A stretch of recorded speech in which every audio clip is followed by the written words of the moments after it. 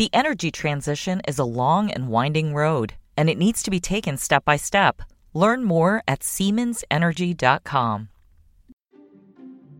This is Barron's Live. Each weekday, we bring you live conversations from our newsrooms about what's moving the market right now.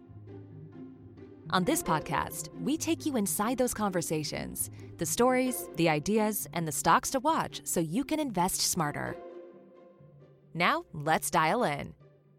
Hello, everyone, and welcome to Barron's Live, our daily webcast and podcast. I'm Lauren Rublin, Senior Managing Editor at Barron's. Thanks for joining us today for a look at the week ahead in the markets and everything that's making markets move these days. I'm on the line with Barron's Deputy Editor, Ben Levison. We've been talking since Friday morning about the jaw-dropping January jobs report. Ben, 517,000 new jobs added, a 3.4% unemployment rate. What does this mean for the economy and the Fed? What a surprise. Yeah, it was an amazing report, wasn't it? Absolutely. I think the report was twice as large as economists had expected. Many can't figure out what's going on. It was a big surprise for the Fed as well. So let's begin with why the numbers look so strong, and then we'll take a look at what they mean for the Fed, the markets, and the economy. Sure. So, a lot of people looked at that number. The first reaction was, wow, that's crazy. And people have dug into it a little bit. And while it's clear that the job market is still strong and adding more jobs than really anyone thought it would, there were some strange things happening, particularly with some seasonal adjustments that go on. Goldman Sachs was noting that there were fewer end of year layoffs, which likely contributed to the surge. And they always adjust the number for what happens seasonally to try to smooth it out. And in this case, it might have exaggerated it a bit. So Goldman is expected to see a more trend-like gain in February and March, which, they didn't put an exact number on that, but I assume that's in that 200,000 range, maybe a little bit under. There were plenty of layoffs in January, though, in the tech sector. Well, we see it in the tech sector, but the tech sector, we have to remember, is still a very small portion of the labor force. One of the things that has made the tech stocks do so well is kind of what we refer to as that asset-light model. They don't have a lot of assets. They don't have a lot of employees either compared to manufacturing companies. If you're building a car, you need a lot more people working for you than the tech companies do. And so I think those layoffs, they get the headlines, but I don't think they actually reflect what is happening in the U.S. economy right now, where you saw, I think it was Chipotle a couple of weeks ago, announced big hiring plans. So I think there's just a disconnect between tech and the rest of the economy, particularly the services part of the economy, where it still looks like it's very, very strong. And the other thing I wanted to note about that jobs number, and this comes from Datatrack's Nicholas, is that he points out that you always get these kind of weird numbers. It could be a very volatile series of data where you get these big rises and falls. And in this case, he thinks you had a big jump. And it probably doesn't mean that much. And you're going to start again, like Goldman, I think he expects it to come back down to what the trend has been. The other thing he pointed out is that despite that big jump in the number of people hired, wage gains stayed basically on trend. You had, I think it was 0.3% month over month increase in wages. And that obviously wasn't a pickup. That wasn't enough to get investors worried. It was actually down from an adjusted December number. And so I think people just looked at this number, and by people, I guess I mean investors in the stock market looked at it and shrugged a little bit. Though it did finish the day. The stock market finished Friday down, not quite at its lows, but it did finish the day with some selling. But I think it was kind of a big shrug for the most part. If anything, I think the selling was just a reaction to what a great start to the year the market had than anything else. Interesting. I'll note that the December and November numbers were revised upward.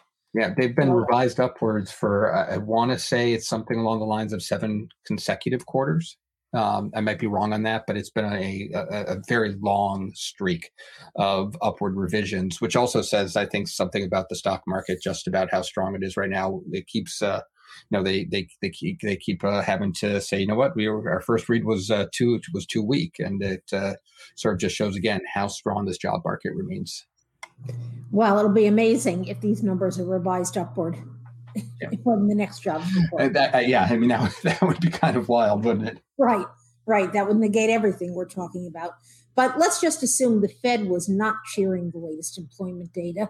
It's counting on a softer economy to cool inflation. And the jobs report from January suggests the economy is still running pretty hot. So how do you think the Fed is likely to react? No, I honestly am a little bit puzzled by the Fed's reaction function. I thought their meeting last week would have been a little more hawkish, but I would suspect that Powell and the other Fed governors are a little puzzled by why it's taking so long for these massive rate hikes to filter through to the job market. We've seen it filter through to manufacturing, where the ISM is in contraction territory. We've seen it filter through to the housing market. We've seen it filter through to a lot of different parts of the economy. But the services economy is still holding up, and and the job market is still holding up. So my first thing would be to say, I'm wondering if the Fed is puzzled about its ability to even control the economy right now, given that the job market doesn't seem to want to react to what really has been, I think, an unprecedented pace of rate hikes until recently. But I'm wondering if COVID caused anomalies in the job market that we don't even fully understand yet. Yeah, I think that's very possible, and it's possible that we need to rethink collect the data because of it. It's possible that there has been a change in the economy because of COVID. There's just a lot we don't know. The one thing I think we do know is that the Fed has to be a little worried about the resilience of the job market, because really is if consumers if people have jobs, they spend.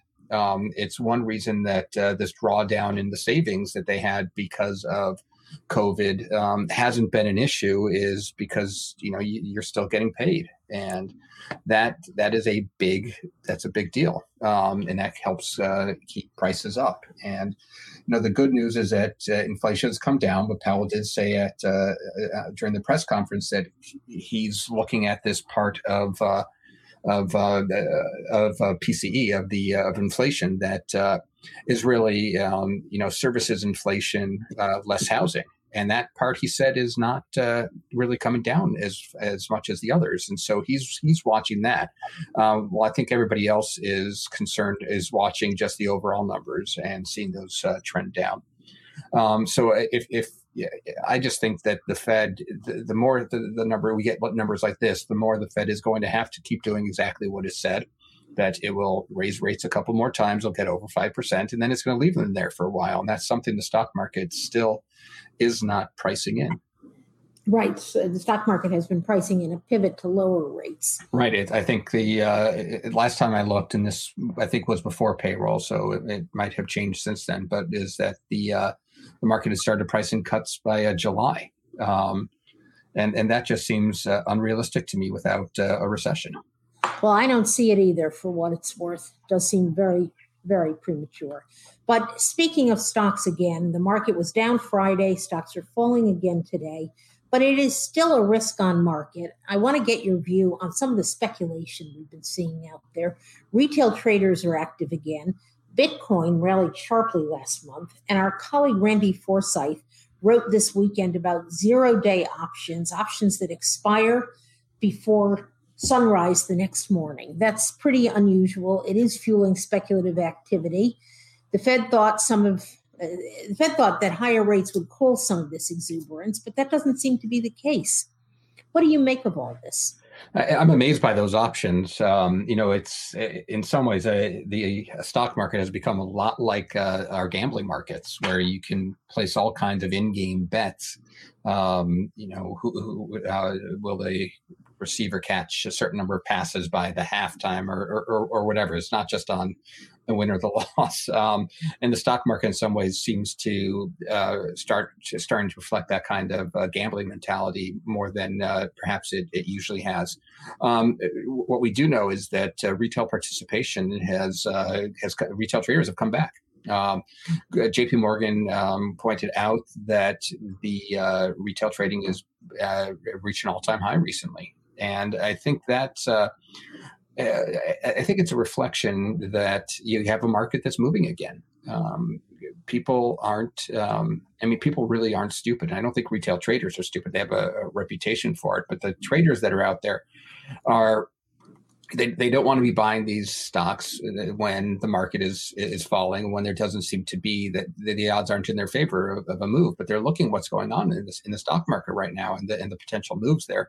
And they're seeing that there is an opportunity again, that we're just getting these massive moves. I mean, we saw Facebook, I think, gain 25% or something along those lines. Another amazing statistic this year. It was just incredible after reporting earnings, and the stock was already up 60% or something heading into the earnings release. And so when you're seeing those kind of moves, I mean, that's a good environment to speculate in. And so you're seeing people do what you would expect them to. And one of that is they're opening accounts. JMP Securities noted that average daily downloads for Robinhood, eToro, Fidelity, Schwab, E-Trade, they've all increased 20% or more from the fourth quarter of 22 so far this year. That is so interesting. Makes me wonder if the meme stock trade is coming back. Yeah, I mean, the meme stock trade is in some ways probably, I mean, if we look at the meme stock trade as really just a response to short selling, that you get a lot of retail traders who spot where the shorts have gotten maybe a little too extended and then target those stocks. I think it is happening. We've seen Tesla up 70%. We've seen other stocks. I think Coinbase is up more than 100%. So I think that, yeah, you're seeing that kind of retail trading happening again, and it doesn't need a GameStop at this point to happen. It's just happening in stocks that we've all been watching, again, like Tesla and whatnot. Pretty crazy. So I can't help wonder, though, with the market down over the past 2 days, despite all the speculation, might January have been a head fake after all? Was it really a bear market rally instead of what we all hoped for, the start of a new bull run? Well, I do think there is an in-between there. But I look at this market, and again, the way that it's responding to news. If you had told me that we were going to get that kind of payrolls report on Friday, and that payrolls report would come on the same trading day that investors are responding to earnings from Amazon, Apple, and Alphabet that were, by all accounts, disappointing. And then you told me that the market was going to finish the day down around 1%. I would have been shocked. 6 months ago, the stock market was down 3 to 5% off of that kind of data, and that kind of earnings. And so I do think we're looking at a market that isn't quite ready to finish going up. As I said in a few calls, I think we have some upside here to start off the year. I think there will be trouble later. But I do think that the market, you can't have a January like the stock market did without a little bit of consolidation. February is always a weaker month. And so you get a little bit of a pullback, but there has not been much of a pullback, especially considering the gains. I mean, today it looked like there might be more of one. It's the Dow's down 0.3%, the S&P is down 0.6%, the Nasdaq's down 0.7%. I don't think it's anything really to worry about yet. There are some things in here that are probably contributing to the weakness. The dollar's been stronger. That probably doesn't help. Yields are higher. That's likely contributing to the dollar's strength. And the market is still inversely correlated to yields right now. So when yields go up, the stock market goes down. And you're still seeing some of that kind of action. But I think it gets I think it's something that the market can work through in the near term. What an interesting year already, and we're only right. We're only at February 6th. So let's now talk about corporate earnings. Tons of companies reported fourth quarter results last week, and some pretty big ones are on deck for this week. How are S&P earnings trending so far? They've been kind of There's 66% of S&P firms have beaten fourth quarter earnings, and that's pretty low. We've been used to 70, 80% in the post-COVID world, and this is near the lowest levels of a post the global financial crisis. According to this is from Keith Parker over at UBS. Earnings aren't doing that great. They were actually they've declined by 1.7% quarter over quarter. That's a median number. Margins are hurting. It's not been a great quarter. In fact, it's starting to look like earnings estimates for the year are way too high. The earnings, so 8 months ago, the Wall Street was expecting $250 in aggregate earnings for the S&P 500. It's now come down to $222. That's after taking off $4.61 so far this year. Richard Farr over at Marion Capital Group thinks it's going to keep getting pushed lower and lower. He expects earnings to end the year someplace around $200 to $210, which would put it flat compared to the past 2 years. And the thing is that the stock market's valuation has gone up. While this is all going on, while earnings expectations have been coming down because the market's been going up, and so that's not a great setup. Morgan Stanley's been even more bearish. They were bearish through the big drop last year. They got that call right. So far they've stayed bearish so far this year. That they're expecting a down. They were expecting a downturn last week actually, and didn't get one. But they're noticing that forward EPS has just gone negative. And that's only happened 4 times over the past 23 years. It was 2001, 2008, 2015, 2020. And all those years had pretty big drops in the stock market, with 2015 being an interesting one because it went sideways for much of the year. And then in around August of that year, it really tanked. And so you do have just an earnings problem, perhaps, as we head further out into the year, though the stock market right now isn't acting like one.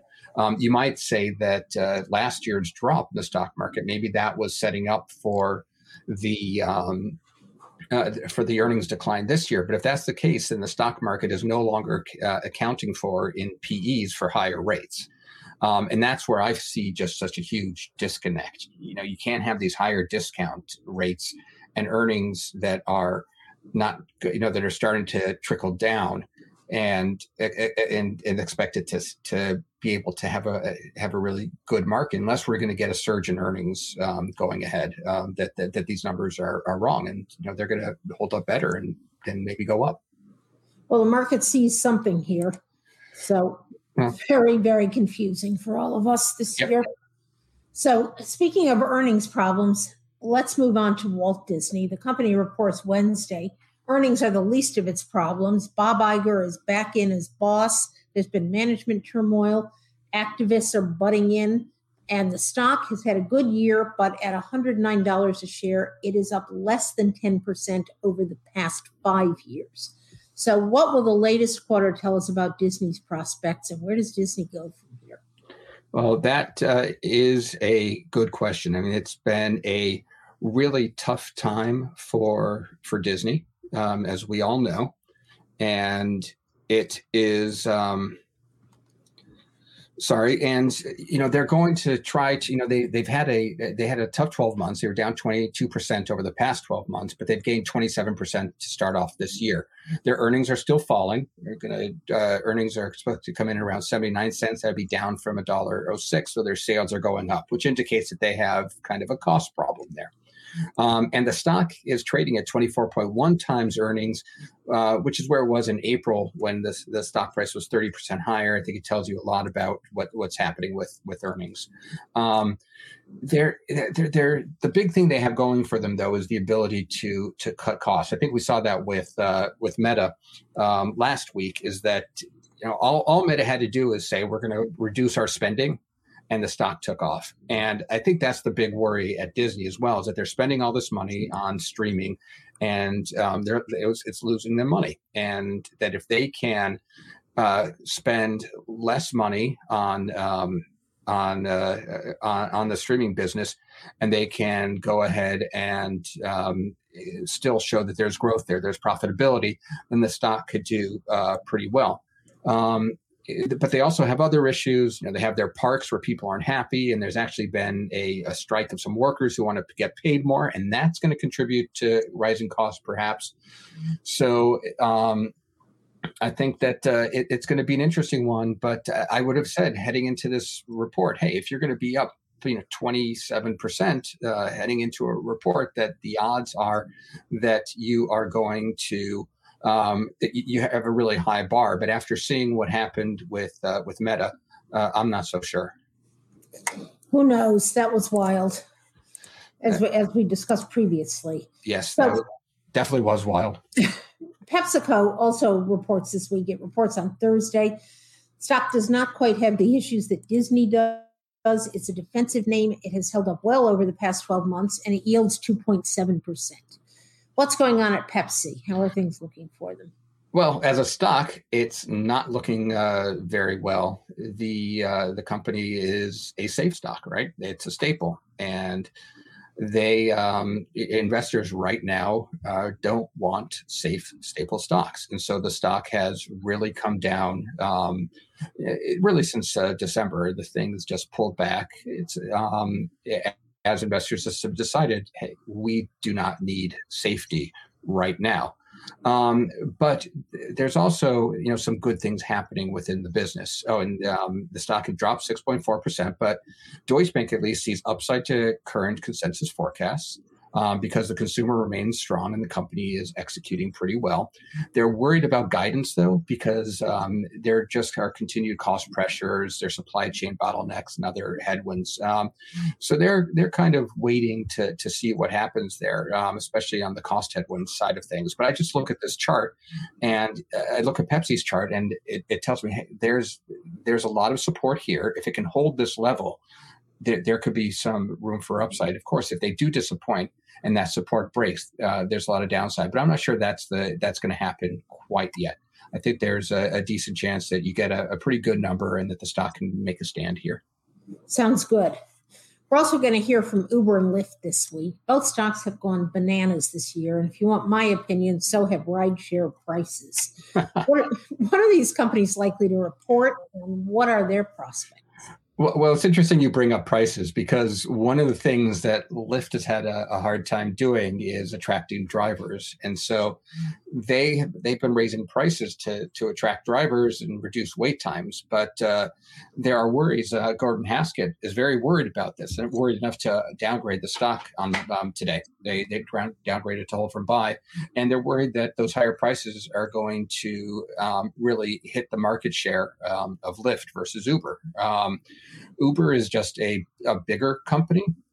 They also have international exposure that Lyft doesn't have. And that is likely to benefit Uber going ahead. Gordon Haskett, as in downgrading the stock, they said, look, the stock's gained 58% just this year. They see that the number of active riders that were in the fourth quarter, they think that's going to miss. This is a metric that Wall Street looks at. And they also think there are going to be concerns about revenue. And so they downgraded it. They really don't see it being able to keep going up the way it has. Uber has also had a great run. It's up 34%. It's run right into resistance.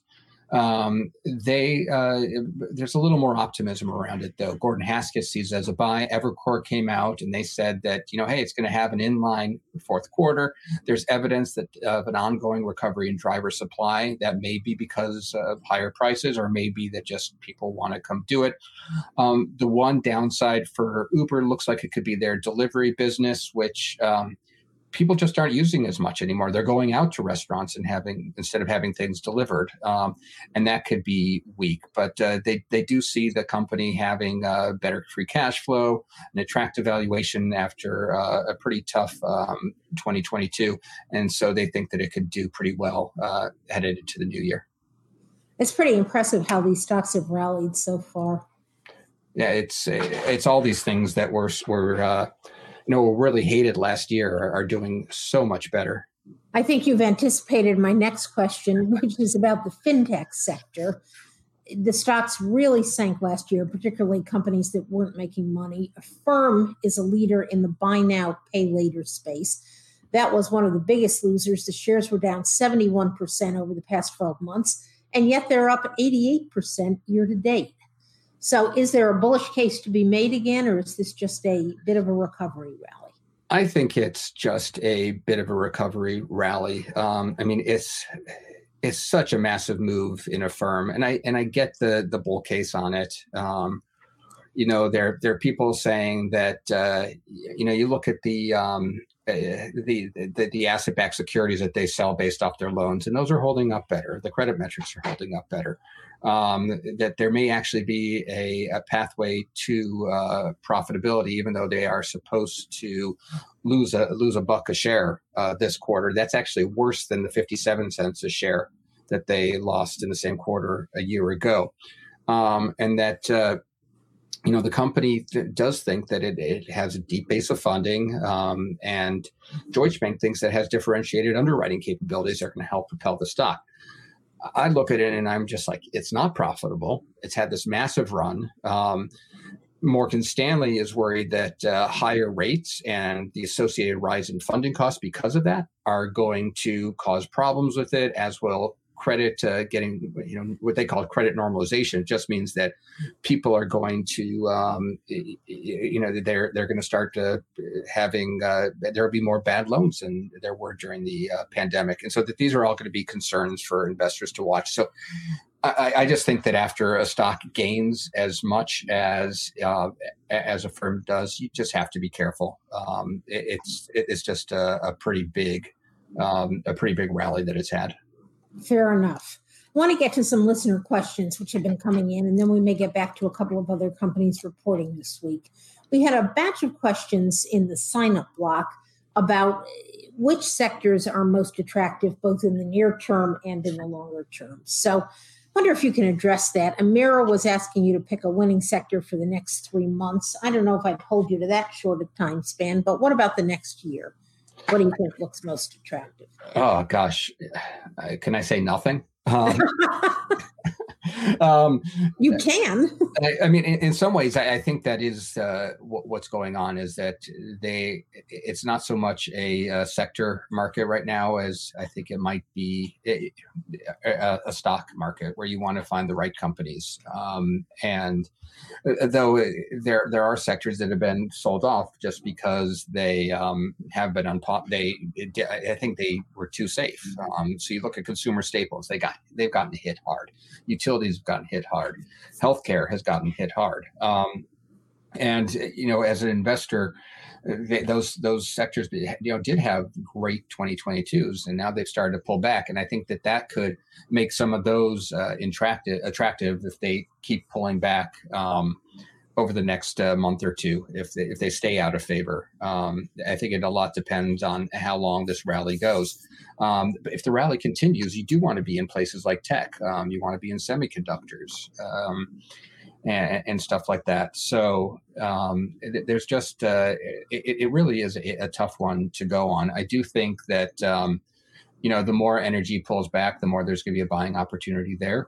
I also am thinking that industrials are probably going to do okay. There's a lot of money that's going to be coming into the sector via government spending and just companies trying to get more efficient because of the worker problem getting workers. So you try to get it more efficient in other ways. So I'm not sure I answered the question terribly well, but those are my thoughts right about now. Well, I think you've given kind of a good summary of what you see happening in various sectors.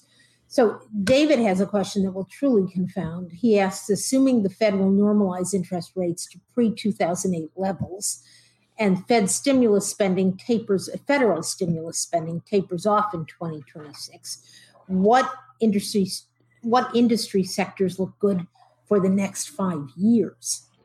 Well, so my thesis has been that that we've entered with the Fed's rate hikes, a new market regime. This is the end of the regime that we had from the global financial crisis, which saw tech and all the tech ancillary areas really outperform. And I think we're not going to see that again. So my advice would be it's the stuff that didn't work for those 10 years. I think energy is a good long-term play. I think industrials and materials are probably good long-term plays.